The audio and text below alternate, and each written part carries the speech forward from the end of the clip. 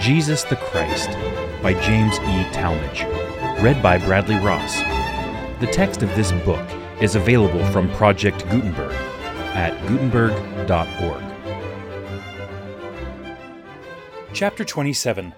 Continuation of the Perean and Judean ministry. In the house of one of the chief Pharisees. On a certain Sabbath, Jesus was a guest at the house of a prominent Pharisee. A man afflicted with dropsy was there. He may have come with the hope of receiving a blessing, or possibly his presence had been planned by the host or others as a means of tempting Jesus to work a miracle on the holy day. The exercise of our Lord's healing power was at least thought of, if not openly intimated or suggested, for we read that Jesus answering spake unto the lawyers and Pharisees, saying, Is it lawful to heal on the Sabbath day? No one ventured a reply. Jesus forthwith healed the man. Then he turned to the assembled company and asked, Which of you shall have an ass or an ox fallen into a pit, and will not straightway pull him out on the Sabbath day? The learned expositors of the law remained prudently silent. Observing the eager activity of the Pharisees' guests in securing for themselves prominent places at table, Jesus instructed them in a matter of good manners, pointing out not only the propriety but the advantage of decent self-restraint. An invited guest should not select for himself the seat of honor, for someone more distinguished than he may come, and the host would say, Give this man place. Better is it to take a lower seat. Then possibly the Lord of the feast may say, Friend, go up higher. The moral follows, for whosoever exalteth himself shall be abased, and he that humbleth himself shall be exalted. This festive gathering at the house of the chief Pharisee included persons of prominence and note, rich men and officials, leading Pharisees, renowned scholars, famous rabbis, and the like. Looking over the distinguished company, Jesus said, When thou makest a dinner or a supper, call not thy friends, nor thy brethren, neither thy kinsmen, nor thy rich neighbors, lest they also bid thee again, and a recompense be made thee. But when thou makest a feast, call the poor, the maimed, the lame, the blind, and thou shalt be blessed, for they cannot recompense thee, for thou shalt be recompensed at the resurrection of the just. This bit of wholesome advice was construed as a reproof, and someone attempted to relieve the embarrassing situation by exclaiming, Blessed is he that shall eat bread in the kingdom of God. The remark was an allusion to the great festival, which, according to Jewish traditionalism, was to be a feature of signal importance in the Messianic dispensation. Jesus promptly turned the circumstance to good account by basing thereon the profoundly significant parable of the Great Supper. A certain man made a great supper, and bade many, and sent his servant at supper time to say to them that were bidden, Come, for all things are now ready. And they all with one consent began to make excuse. The first said unto him, I have bought a piece of ground, and I must needs go and see it. I pray thee, have me excused. And another said, I have bought 5 yoke of oxen, and I go to prove them. I pray thee, have me excused. And another said, I have married a wife, and therefore I cannot come. So that servant came, and showed his lord these things. Then the master of the house, being angry, said to his servant, Go out quickly into the streets and lanes of the city, and bring in hither the poor, and the maimed, and the halt, and the blind. And the servant said, Lord, it is done as thou hast commanded, and yet there is room. And the Lord said unto the servant, Go out into the highways and hedges, and compel them to come in, that my house may be filled. For I say unto you, that none of those men which were bidden shall taste of my supper. The story implies that invitations had been given sufficiently early to the chosen and prospective guests. Then, on the day of the feast, a messenger was sent to notify them again, as was the custom of the time. Though called a supper, the meal was to be a sumptuous one. Moreover, the principal meal of the day was commonly spoken of as supper. One man after another declined to attend, one saying, "I pray thee have me excused," another, "I cannot come." The matters that engaged the time and attention of those who had been bidden, or as we would say, invited to the feast, were not of themselves discreditable, far less sinful. But to arbitrarily allow personal affairs to annul an honorable engagement once accepted was to manifest discourtesy, disrespect, and practical insult toward the provider of the feast. The man who had bought a field could have deferred the inspection. He who had just purchased cattle could have waited a day to try them under the yoke. And the newly married man could have left his bride and his friends for the period of the supper that he had promised to attend. Plainly, none of the people wanted to be present. The master of the house was justly angry. His command to bring in the poor and the maimed, the halt and the blind from the city streets must have appealed to those who listened to our Lord's recital as a reminiscence of his counsel given a few minutes before, concerning the kind of guests a rich man could invite with profit to his soul. The second sending out of the servant, this time into the highways and hedges outside the city walls, to bring in even the country poor, indicated boundless benevolence and firm determination on the householder's part. Explication of the parable was left to the learned men to whom the story was addressed. Surely some of them would fathom its meaning, in part at least. The covenant people, Israel, were the specially invited guests. They had been bidden long enough aforetime, and by their own profession as the Lord's own had agreed to be partakers of the feast. When all was ready on the appointed day, they were severally summoned by the messenger who had been sent by the Father. He was even then in their midst. But the cares of riches, the allurement of material things, and the pleasures of social and domestic life had engrossed them, and they prayed to be excused, or irreverently declared that they could not or would not come. Then the gladsome invitation was to be carried to the Gentiles, who were looked upon as spiritually poor, maimed, halt, and blind. And later, even the pagans beyond the walls, strangers in the gates of the holy city, would be bidden to the supper. These, surprised at the unexpected summons, would hesitate, until by gentle urging and effective assurance that they were really included among the bidden guests, they would feel themselves constrained or compelled to come. The possibility of some of the discourteous ones arriving later, after they had attended to their more absorbing affairs, is indicated in the Lord's closing words. "For I say unto you, that none of those men which were bidden shall taste of my supper." Counting the cost. As had been in Galilee, so it was in Perea and Judea. Great multitudes attended the Master wherever he appeared in public.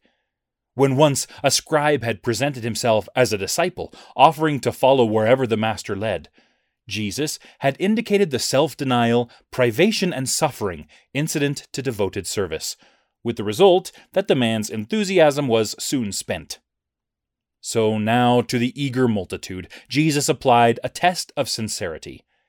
He would have only genuine disciples, not enthusiasts of a day, ready to desert his cause when effort and sacrifice were most needed. Thus did he sift the people. "If any man come to me, and hate not his father and mother, and wife and children, and brethren and sisters, yea, and his own life also, he cannot be my disciple. And whosoever doth not bear his cross, and come after me, cannot be my disciple." Literal hatred toward one's family was not specified as a condition of discipleship. Indeed, a man who indulges hatred or any other evil passion is a subject for repentance and reformation. The preeminence of duty toward God over personal or family demands on the part of one who had assumed the obligations of a disciple was the precept. As Jesus pointed out, it is good common sense to count well the cost before one enters upon a great undertaking, even in ordinary affairs. A man who wishes to build, say, a tower or a house, tries to determine before he begins the work what the expense will be. Otherwise, he may be able to do no more than lay the foundation. Then, not only will he find himself a loser, for the unfinished structure will be of no service, but people may laugh at his lack of prudent forethought.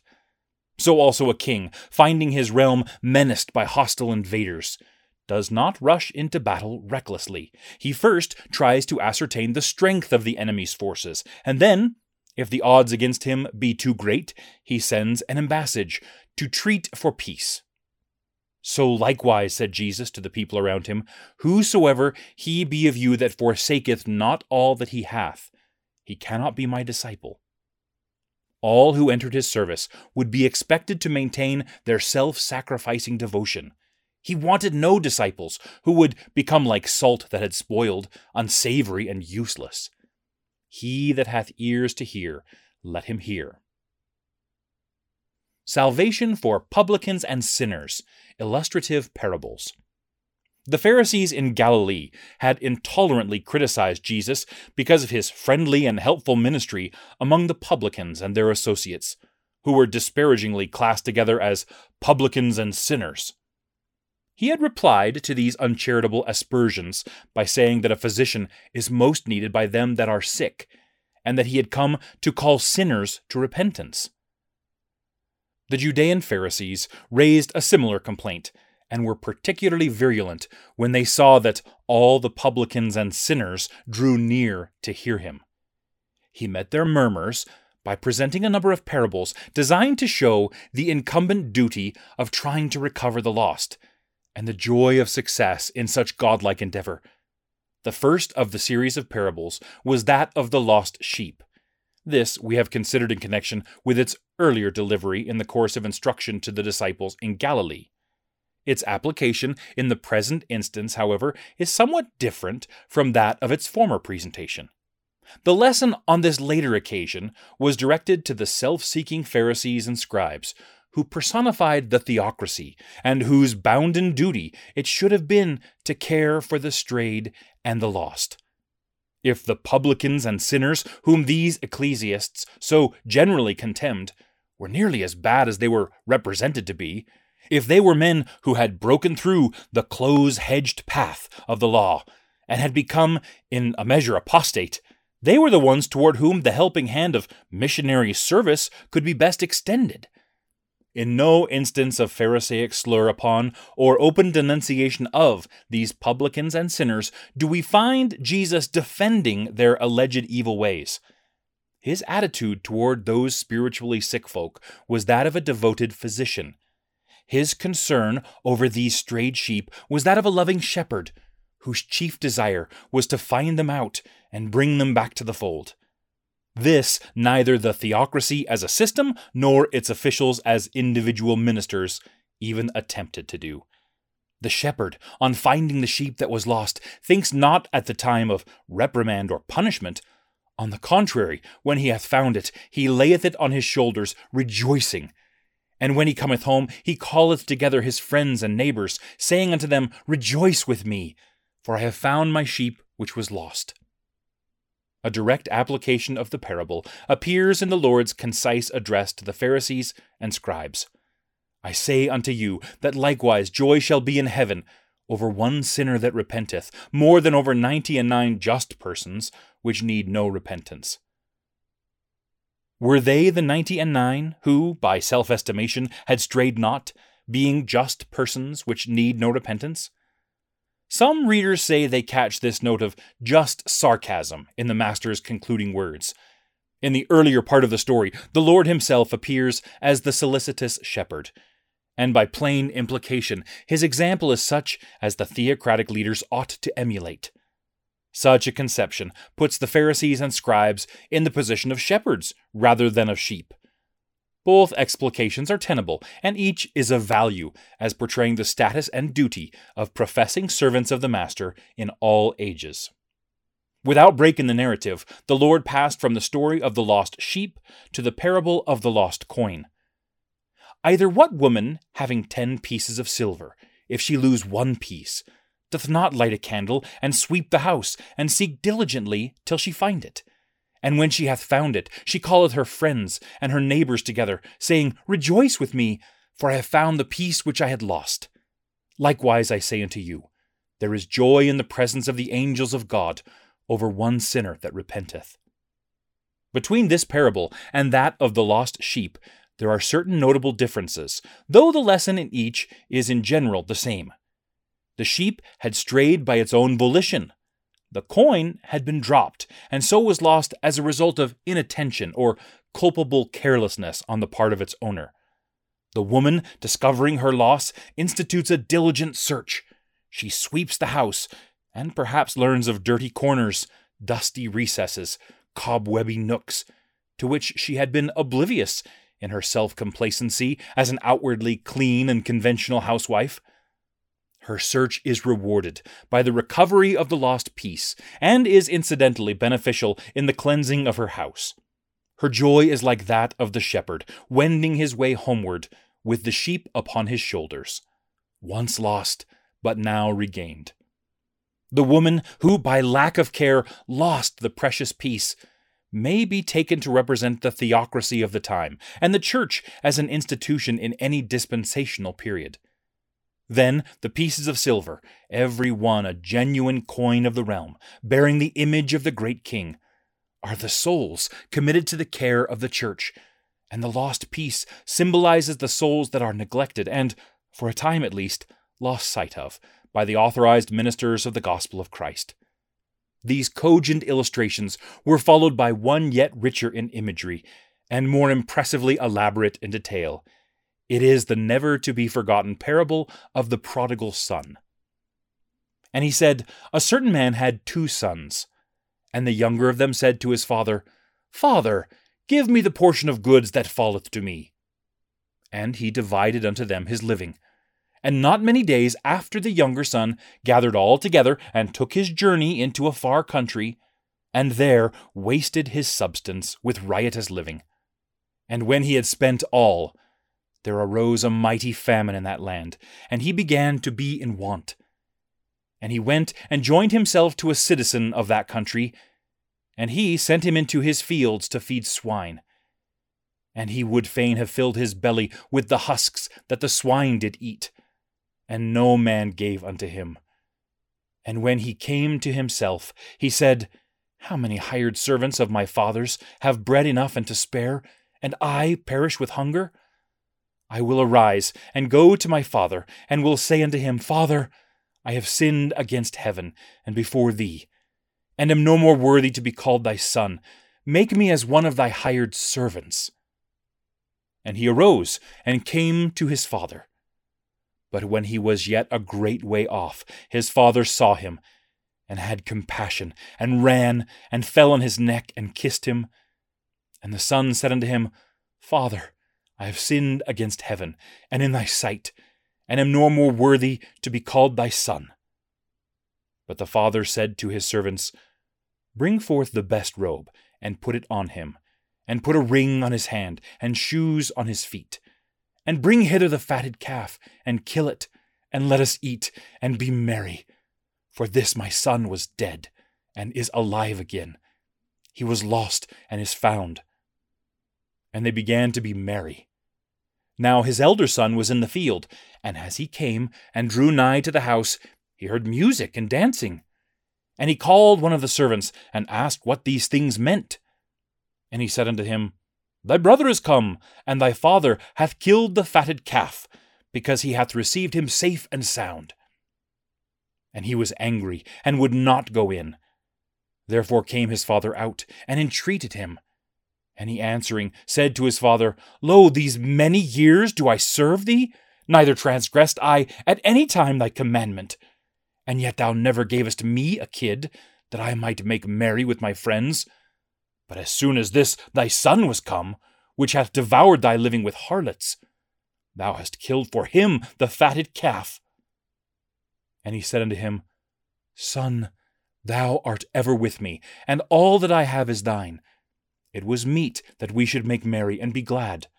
For this thy brother was dead, and is alive again, and was lost, and is found.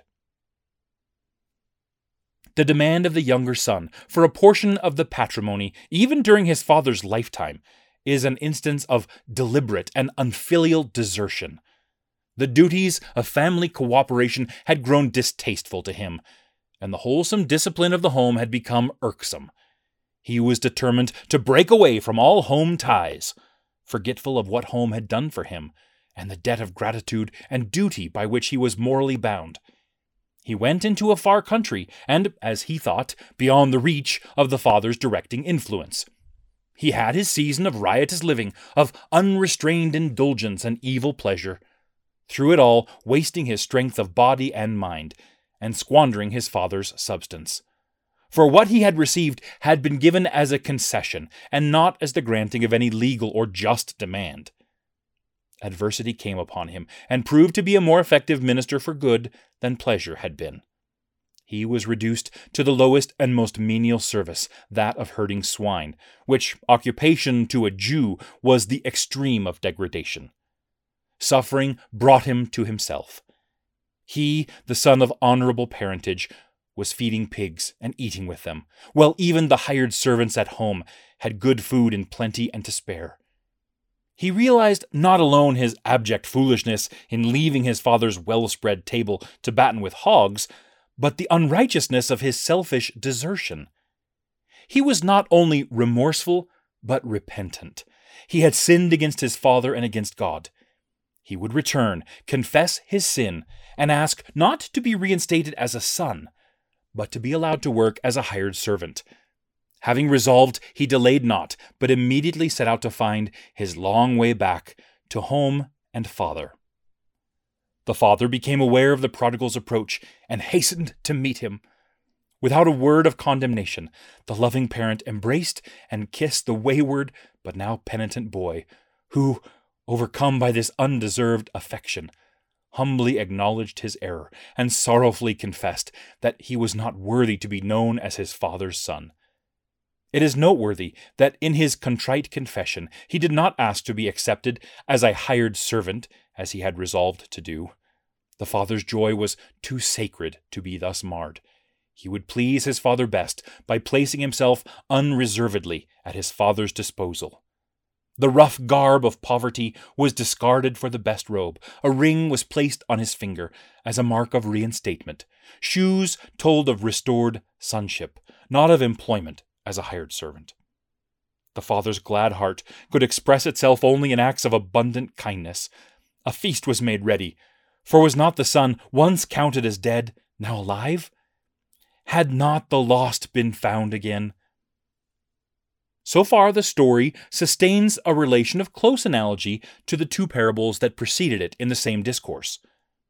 The part following introduces another important symbolism. No one had complained at the recovery of the stray sheep, nor at the finding of the lost coin. Friends had rejoiced with the finder in each case. But the father's happiness at the return of the prodigal was interrupted by the grumbling protest of the elder son. He, on approaching the house, had observed the evidences of festal joy, and instead of entering, as was his right, had inquired of one of the servants as to the cause of the unusual rejoicing. On learning that his brother had returned, and that the father had prepared a festival in honor of the event, this elder son grew angry, and churlishly refused to enter the house even after his father had come out and entreated him.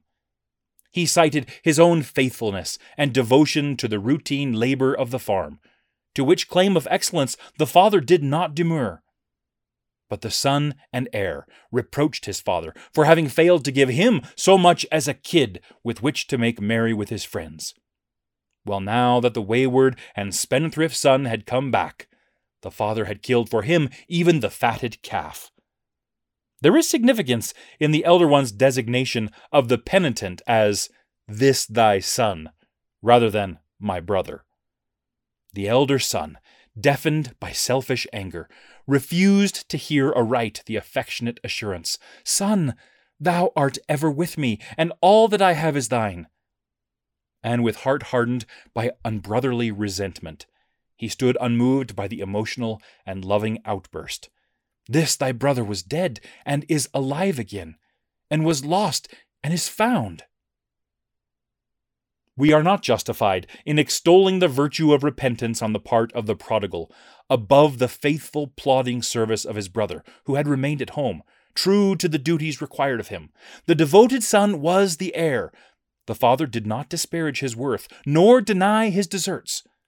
His displeasure over the rejoicing incident on the return of his wayward brother was an exhibition of illiberality and narrowness.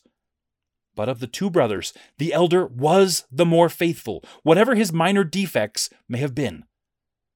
The particular point emphasized in the Lord's lesson, however, had to do with his uncharitable and selfish weaknesses.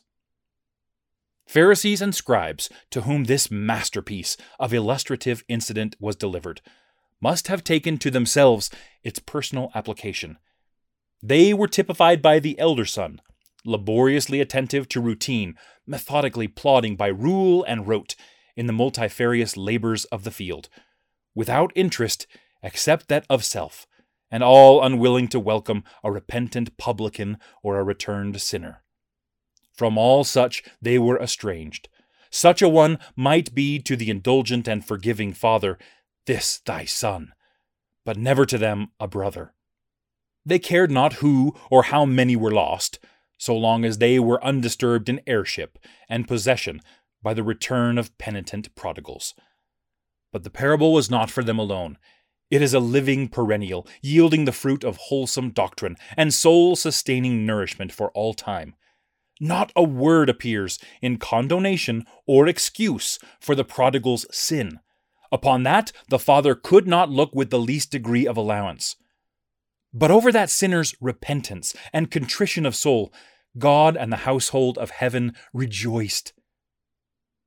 The three parables, which appear in the scriptural record as parts of a continuous discourse, are as one in portraying the joy that abounds in heaven over the recovery of a soul once numbered among the lost, whether that soul be best symbolized by a sheep that had wandered afar, a coin that had dropped out of sight through the custodian's neglect, or a son who would deliberately sever himself from home and heaven.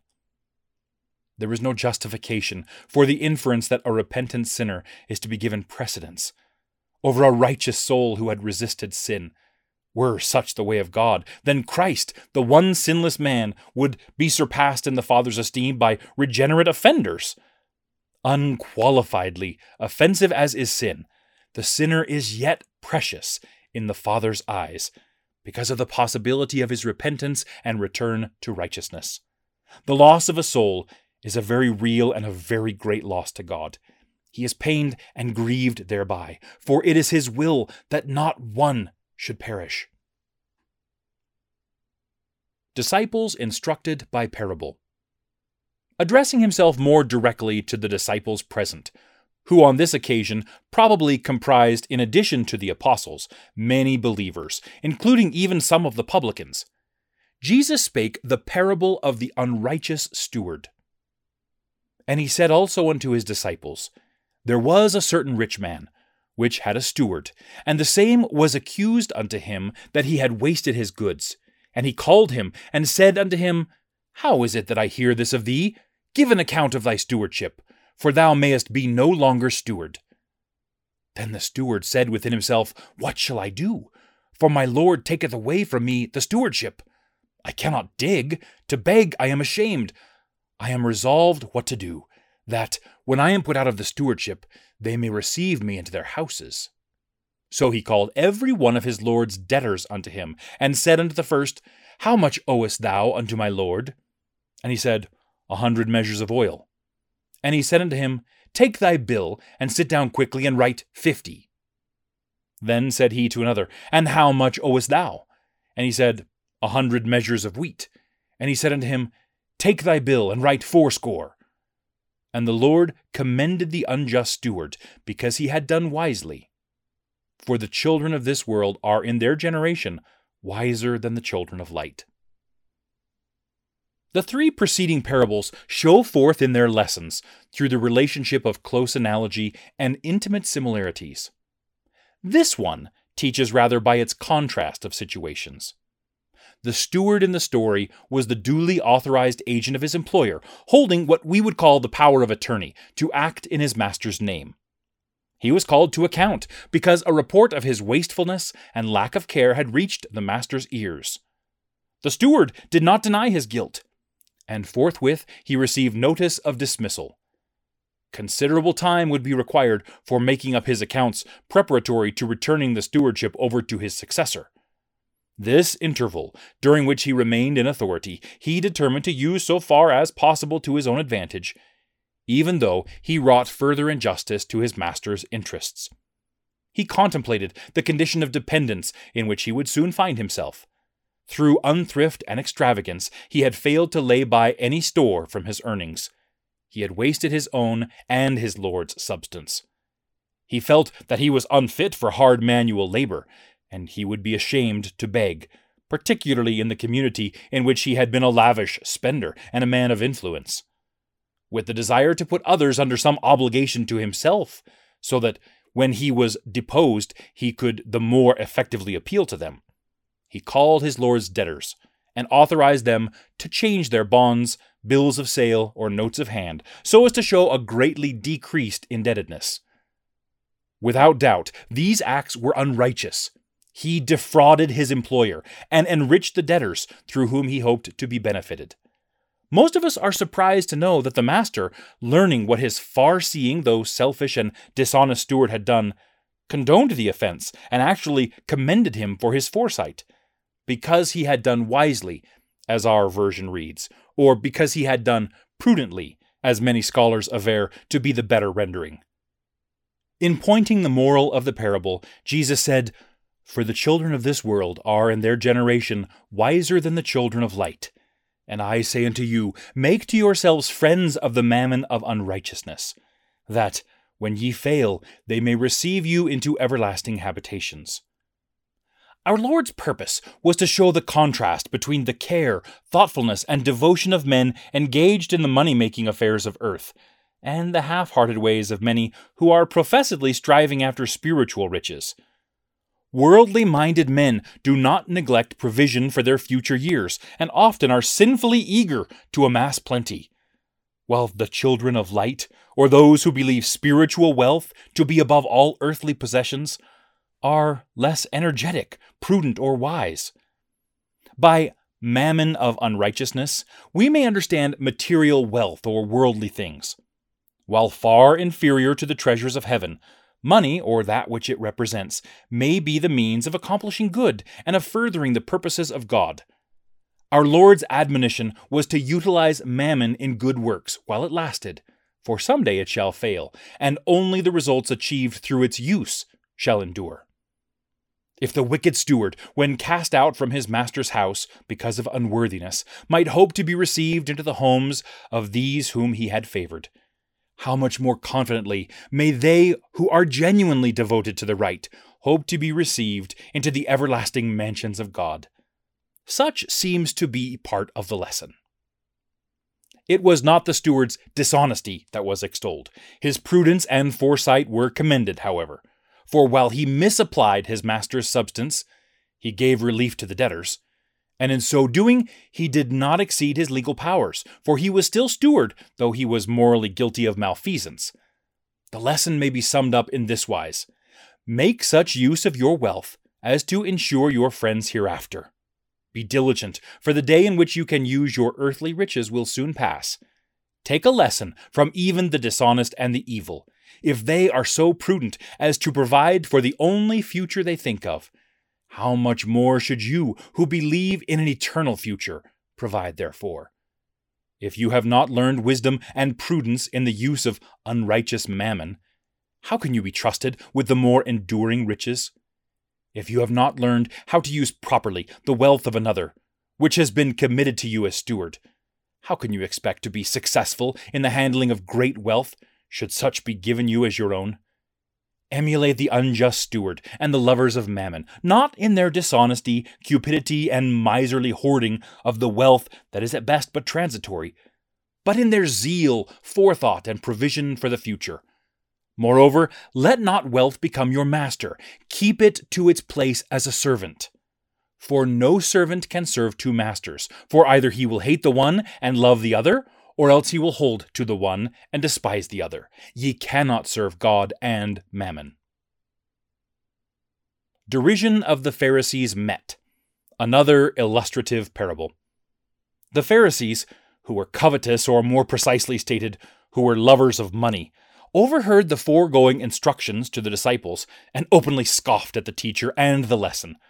What did this Galilean, who owned nothing but the clothes he wore, know about money or the best way of administering wealth? Our Lord's reply to their words of derision was a further condemnation. They knew all the tricks of the business world, and could outdo the unrighteous steward in crafty manipulation. And yet so successfully could they justify themselves before men as to be outwardly honest and straightforward.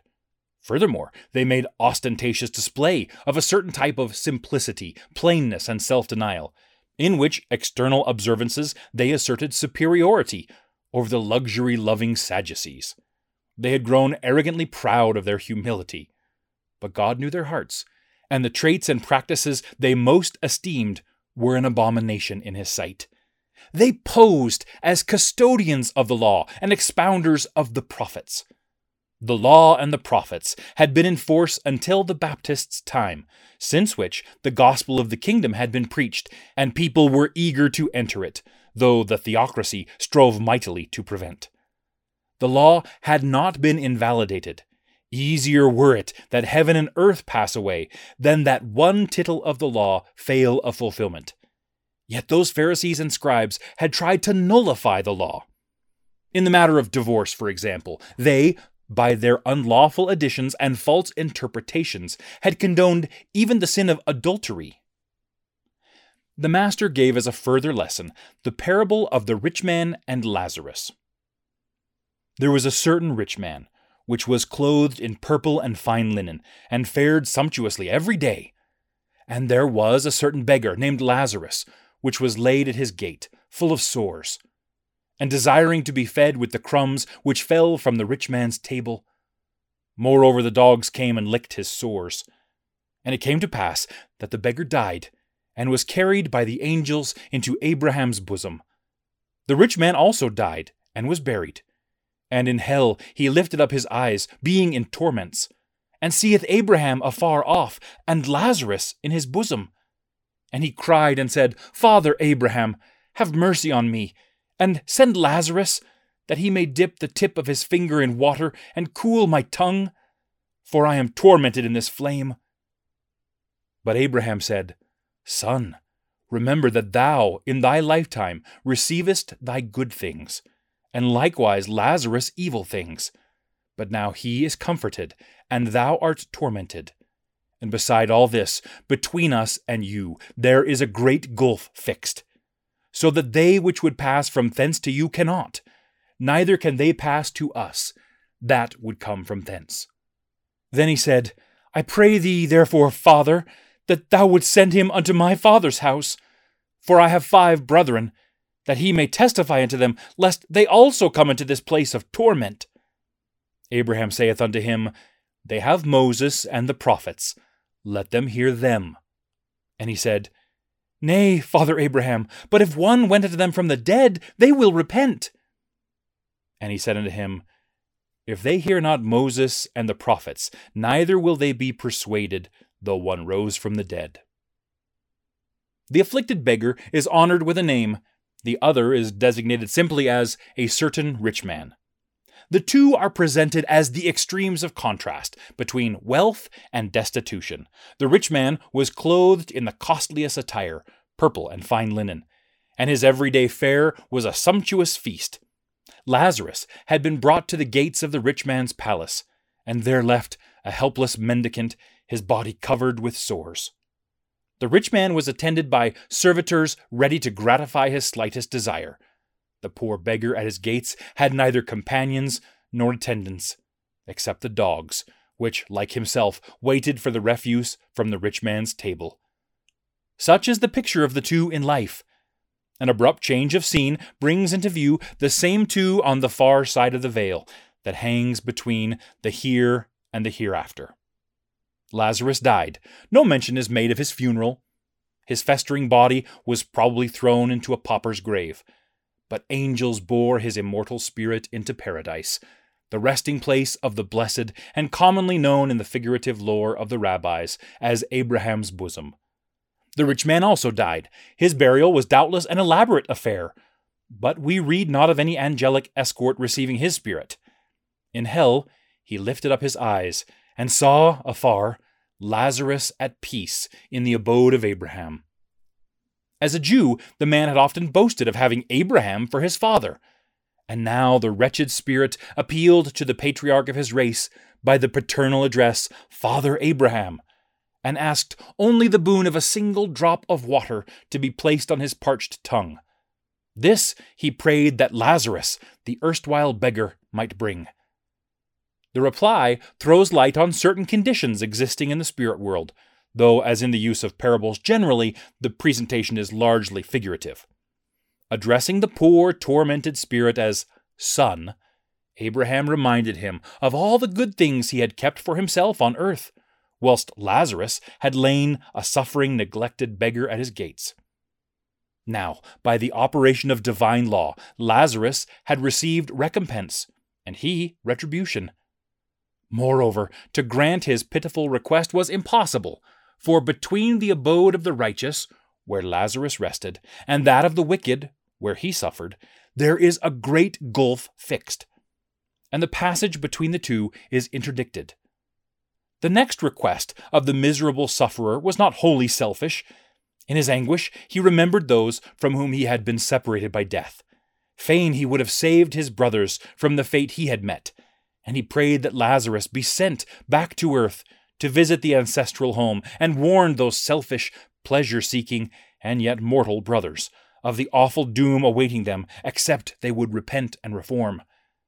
There may have been in this petition an insinuation that, had he been sufficiently warned, he would have done better and would have escaped the torment. To the reminder that they had the words of Moses and the prophets, which they should obey, he replied that if one went to them from the dead, they would surely repent. Abraham answered that if they would not heed Moses and the prophets, neither would they be persuaded, though one rose from the dead.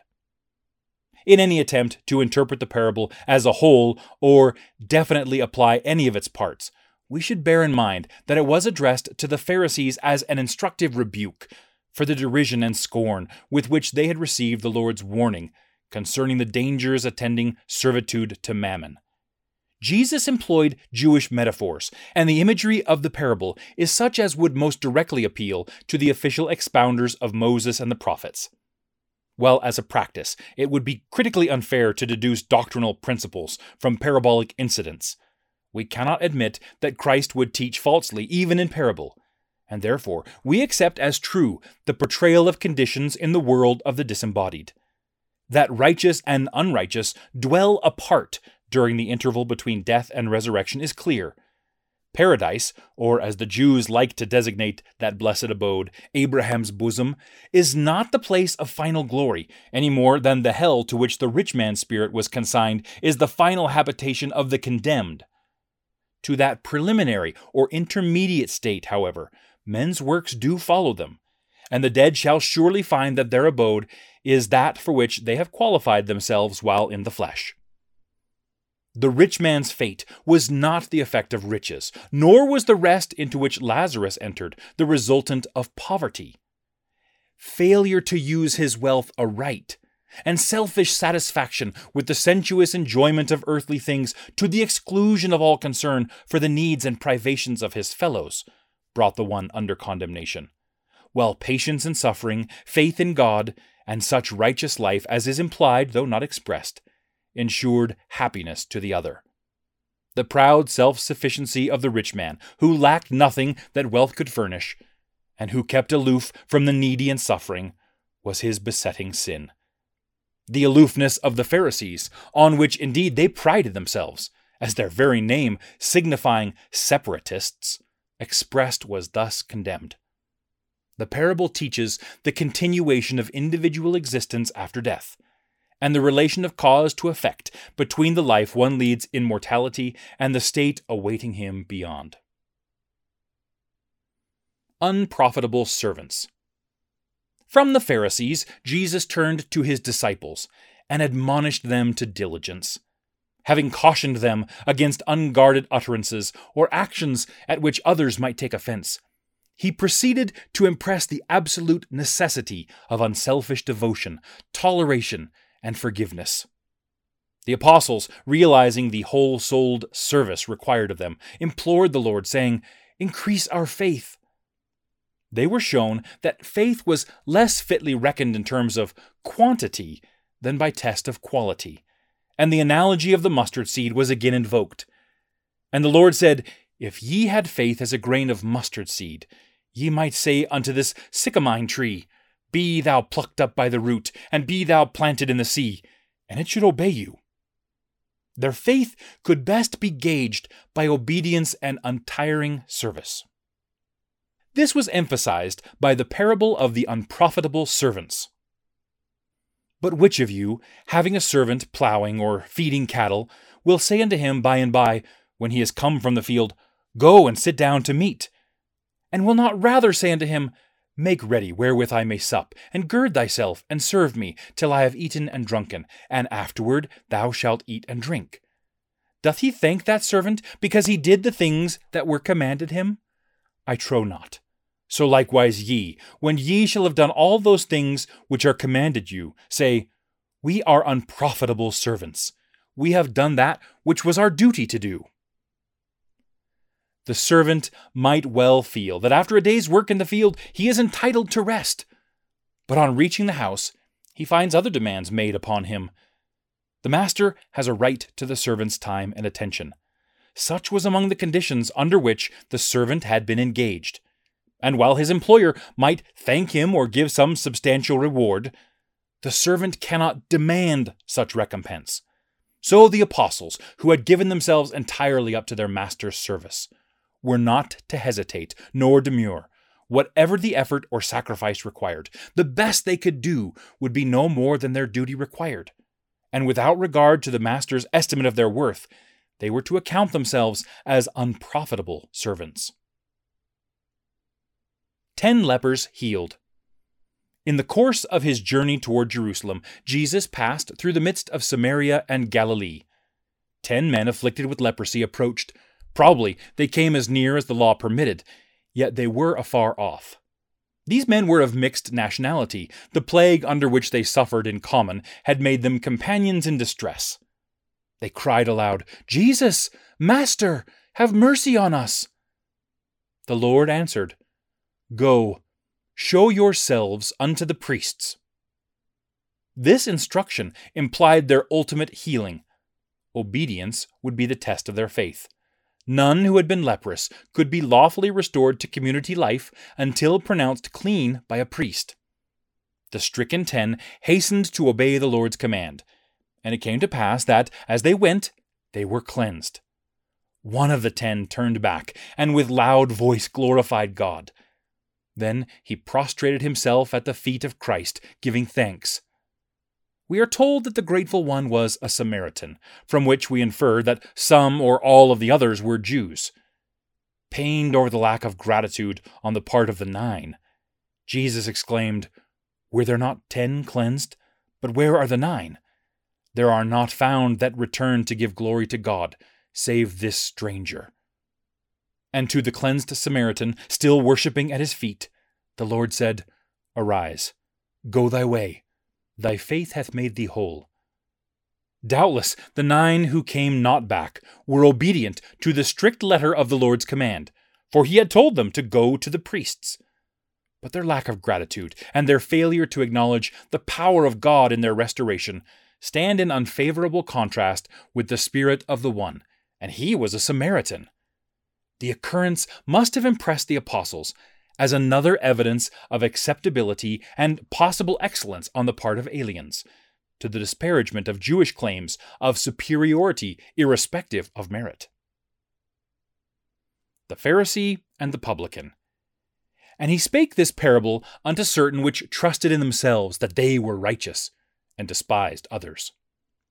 2 men went up into the temple to pray, the one a Pharisee, and the other a publican. The Pharisee stood and prayed thus with himself, God, I thank thee that I am not as other men are, extortioners, unjust, adulterers, or even as this publican. I fast twice in the week. I give tithes of all that I possess.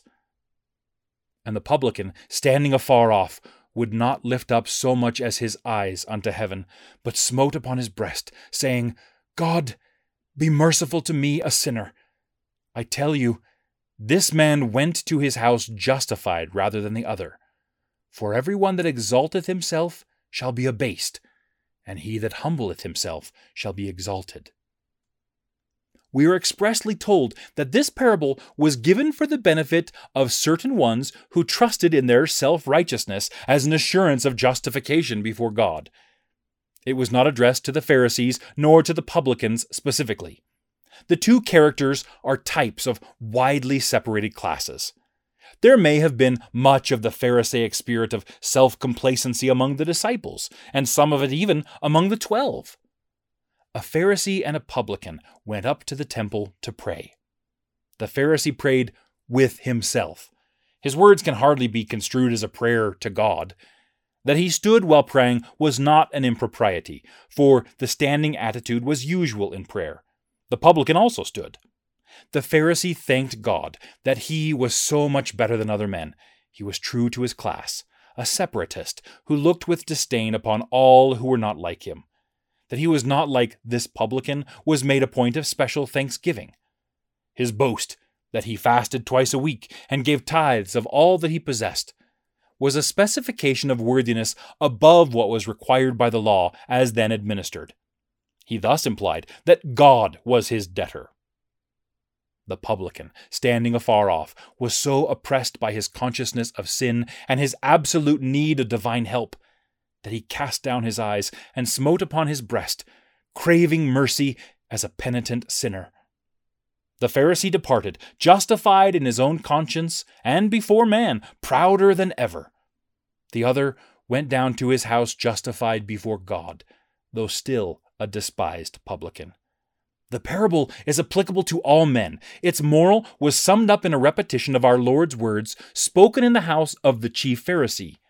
For every one that exalteth himself shall be abased, and he that humbleth himself shall be exalted. On marriage and divorce. While wending his way by short stages toward Jerusalem, and while still beyond or on the farther side of Jordan, and therefore in Perean territory, Jesus was met by a body of Pharisees who had come with the deliberate purpose of inciting him to say or do something on which they could base an accusation. The question they had agreed to submit related to marriage and divorce, and no subject had been more vehemently contested in their own schools and among their own rabbis. The crafty questioners may have hoped that Jesus would denounce the adulterous state in which Herod Antipas was then living, and so bring upon himself the fury of Herodias, to which the Baptist had already died a victim. Is it lawful for a man to put away his wife for every cause? They asked. Jesus cited the original and eternal law of God in the matter, and indicated the only rational conclusion to be drawn therefrom. Have ye not read that he which made them at the beginning made them male and female, and said, For this cause shall a man leave father and mother, and shall cleave to his wife, and they twain shall be one flesh? Wherefore they are no more twain, but one flesh. What therefore God hath joined together, let not man put asunder. God had provided for honorable marriage, and had made the relation between husband and wife paramount even to that of children to parents. The severing of such a union was an invention of man, not a command of God. The Pharisees had a ready rejoinder. Why did Moses then command to give a writing of divorcement and to put her away? Be it remembered that Moses had not commanded divorce, but had required that in case a man should separate from his wife, he give her a bill of divorcement. Jesus made this fact plain, saying, Moses, because of the hardness of your hearts, suffered you to put away your wives. But from the beginning it was not so. The higher requirement of the gospel followed. And I say unto you, whosoever shall put away his wife, except it be for fornication, and shall marry another, committeth adultery. And whoso marrieth her which is put away doth commit adultery. The Mosaic provision had been but permissive, and was justified only because of existing unrighteousness. Strict compliance with the doctrine enunciated by Jesus Christ is the only means by which a perfect social order can be maintained. It is important to note, however, that in his reply to the casuistical Pharisees, Jesus announced no specific or binding rule as to legal divorces. The putting away of a wife, as contemplated under the Mosaic custom, involved no judicial investigation or action by an established court. In our Lord's day, the prevailing laxity in the matter of marital obligation had produced a state of appalling corruption in Israel. And woman, who by the law of God had been made a companion and partner with man, had become his slave. The world's greatest champion of woman and womanhood is Jesus the Christ. The Pharisees retired, foiled in purpose and convicted in conscience. The Lord's strict construction of the marriage bond was startling even to some of the disciples. These came to him privately, saying that if a man was so bound that it would be better not to marry at all. Such a broad generalization the Lord disapproved, except so far as it might apply in special cases. True, there were some who were physically incapacitated for marriage. Others voluntarily devoted themselves to a celibate life, and some few adopted celibacy for the kingdom of heaven's sake, that thereby they might be free to render all their time and energy for the Lord's service. But the disciples' conclusion that it is not good to marry was true only in the exceptional instances stated. Marriage is honorable, for neither man without woman nor woman without man can be perfect in the Lord's sight. Jesus and the little ones. The next event of record is one of surpassing sweetness, rich in precept and invaluable in example. Mothers brought their little children to Jesus, reverently desiring that the lives of those little ones be brightened by a sight of the Master, and be blessed by a touch of his hand or a word from his lips. The circumstance appears in appropriate sequence to that of the Lord's instructions concerning the sacredness of marriage and the sanctity of the home. The disciples, zealous that their Master be not troubled unnecessarily, and conscious of the continuous demands on his time and attention, rebuked those who had so ventured to trespass. Even the disciples seem to have been yet under the influence of the traditional conception that women and children were of inferior status, and that for such to seek the Lord's attention was an act of presumption. Jesus was displeased over the misdirected zeal of his followers, and rebuked them. Then he uttered that memorable sentence of infinite tenderness and divine affection. "Suffer the little children to come unto me, and forbid them not, for of such is the kingdom of God." Taking the children one by one into his arms, he laid his hands upon them and blessed them. Then he said, "Verily I say unto you, whosoever shall not receive the kingdom of God as a little child, he shall not enter therein." One thing thou lackest. Jesus was accosted on the way by a young man who came running to meet or overtake him, and who knelt at his feet, inquiring, "Good Master, what shall I do that I may inherit eternal life?" The question was asked in earnestness. The questioner was in very different spirit from that of the lawyer who made a similar inquiry with the purpose of tempting the Master. Jesus said, "Why callest thou me good? There is none good but one, that is, God." This remark was no denial of sinlessness on the Saviour's part. The young man had called him good by way of polite compliment, rather than in recognition of his godship, and Jesus declined to acknowledge the distinction when applied in that sense. The Lord's remark must have deepened the young man's conception as to the seriousness of his question. Then said Jesus, "If thou wilt enter into life, keep the commandments." To the further inquiry as to which commandments were meant, Jesus cited the prohibitions against murder, adultery, theft, and the bearing of false witness, and the requirements as to honoring parents and loving one's neighbor as oneself.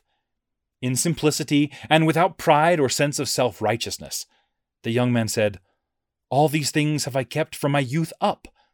What lack I yet?" His evident sincerity appealed to Jesus, who looked upon him lovingly and said, "One thing thou lackest. Go thy way, sell whatsoever thou hast, and give to the poor, and thou shalt have treasure in heaven. And come, take up the cross, and follow me." The young man was disappointed and saddened. He had probably expected to hear the great teacher prescribe some one special observance by which excellence could be achieved. Luke tells us that the young man was a ruler. This may mean that he was a presiding official in the local synagogue, or possibly a Sanhedrist. He was well versed in the law and had been strict in obedience thereto. He desired to advance in good works and make clear his title to an eternal heritage. But the master prescribed what he had least expected. And he was sad at that saying, and went away grieved, for he had great possessions. In his way, he yearned for the kingdom of God, yet more devotedly, he loved his great possessions. To give up wealth, social position, and official distinction was too great a sacrifice, and the necessary self-denial was a cross too heavy for him to bear, even though treasure in heaven and life eternal were offered him. Love of worldly things was this man's besetting weakness. Jesus diagnosed his case and prescribed a suitable remedy. We are not warranted in saying that the same treatment would be best in all cases of spiritual defection. But where the symptoms indicate the need, it may be employed with confidence as to the cure. Gazing sorrowfully upon the retreating figure of the wealthy young ruler, Jesus said to the disciples, "Verily I say unto you, that a rich man shall hardly enter into the kingdom of heaven."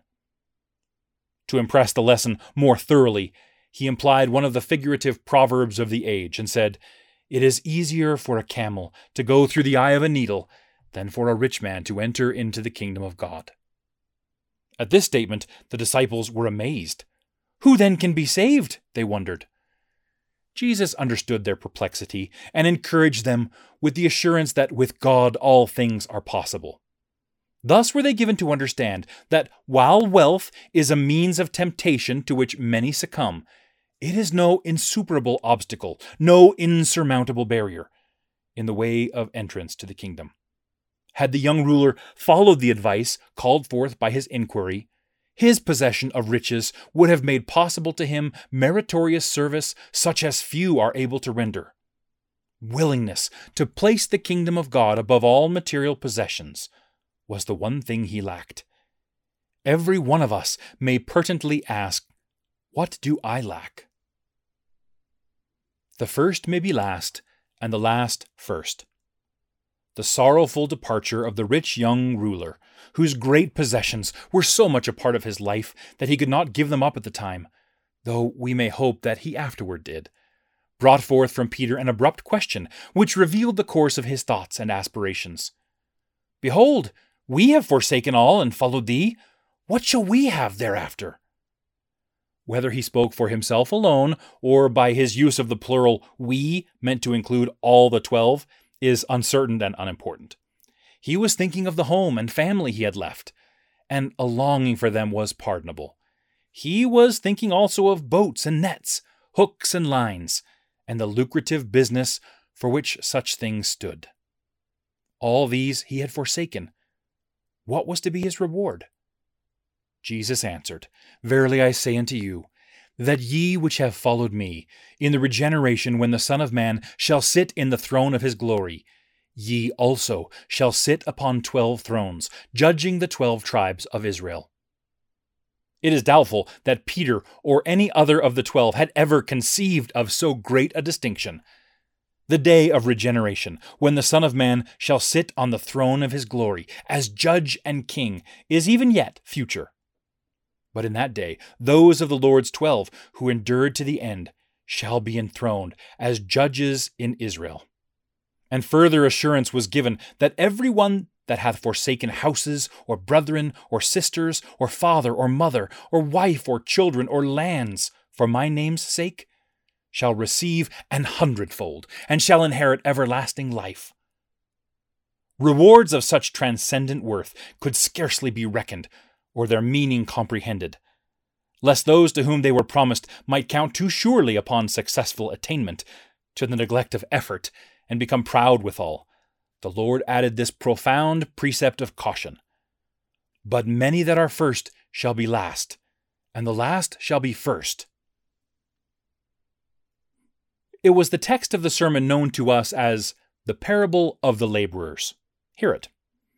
For the kingdom of heaven is like unto a man that is an householder, which went out early in the morning to hire laborers in his vineyard.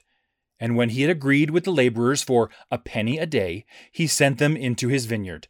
And he went out about the third hour, and saw others standing idle in the marketplace, and said unto them, Go ye also into the vineyard, and whatsoever is right I will give you.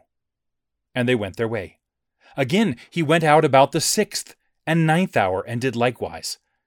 And about the 11th hour he went out, and found others standing idle, and said unto them, Why stand ye here all the day idle?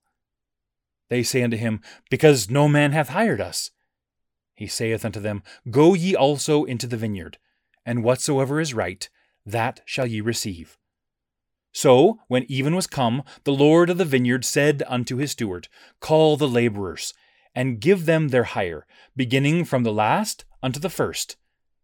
And when they came that were hired about the 11th hour, they received every man a penny. But when the first came, they supposed that they should have received more, and they likewise received every man a penny. And when they had received it, they murmured against the good men of the house, saying, These last have wrought but 1 hour, and hast thou made them equal unto us, which have borne the burden and heat of the day? But he answered one of them and said, Friend, I do thee no wrong. Didst not thou agree with me for a penny? Take that thine is, and go thy way. I will give unto this last, even as unto thee. Is it not lawful for me to do what I will with my own? Is thine eye evil, because I am good? So that the last shall be first, and the first last. For many be called, but few chosen.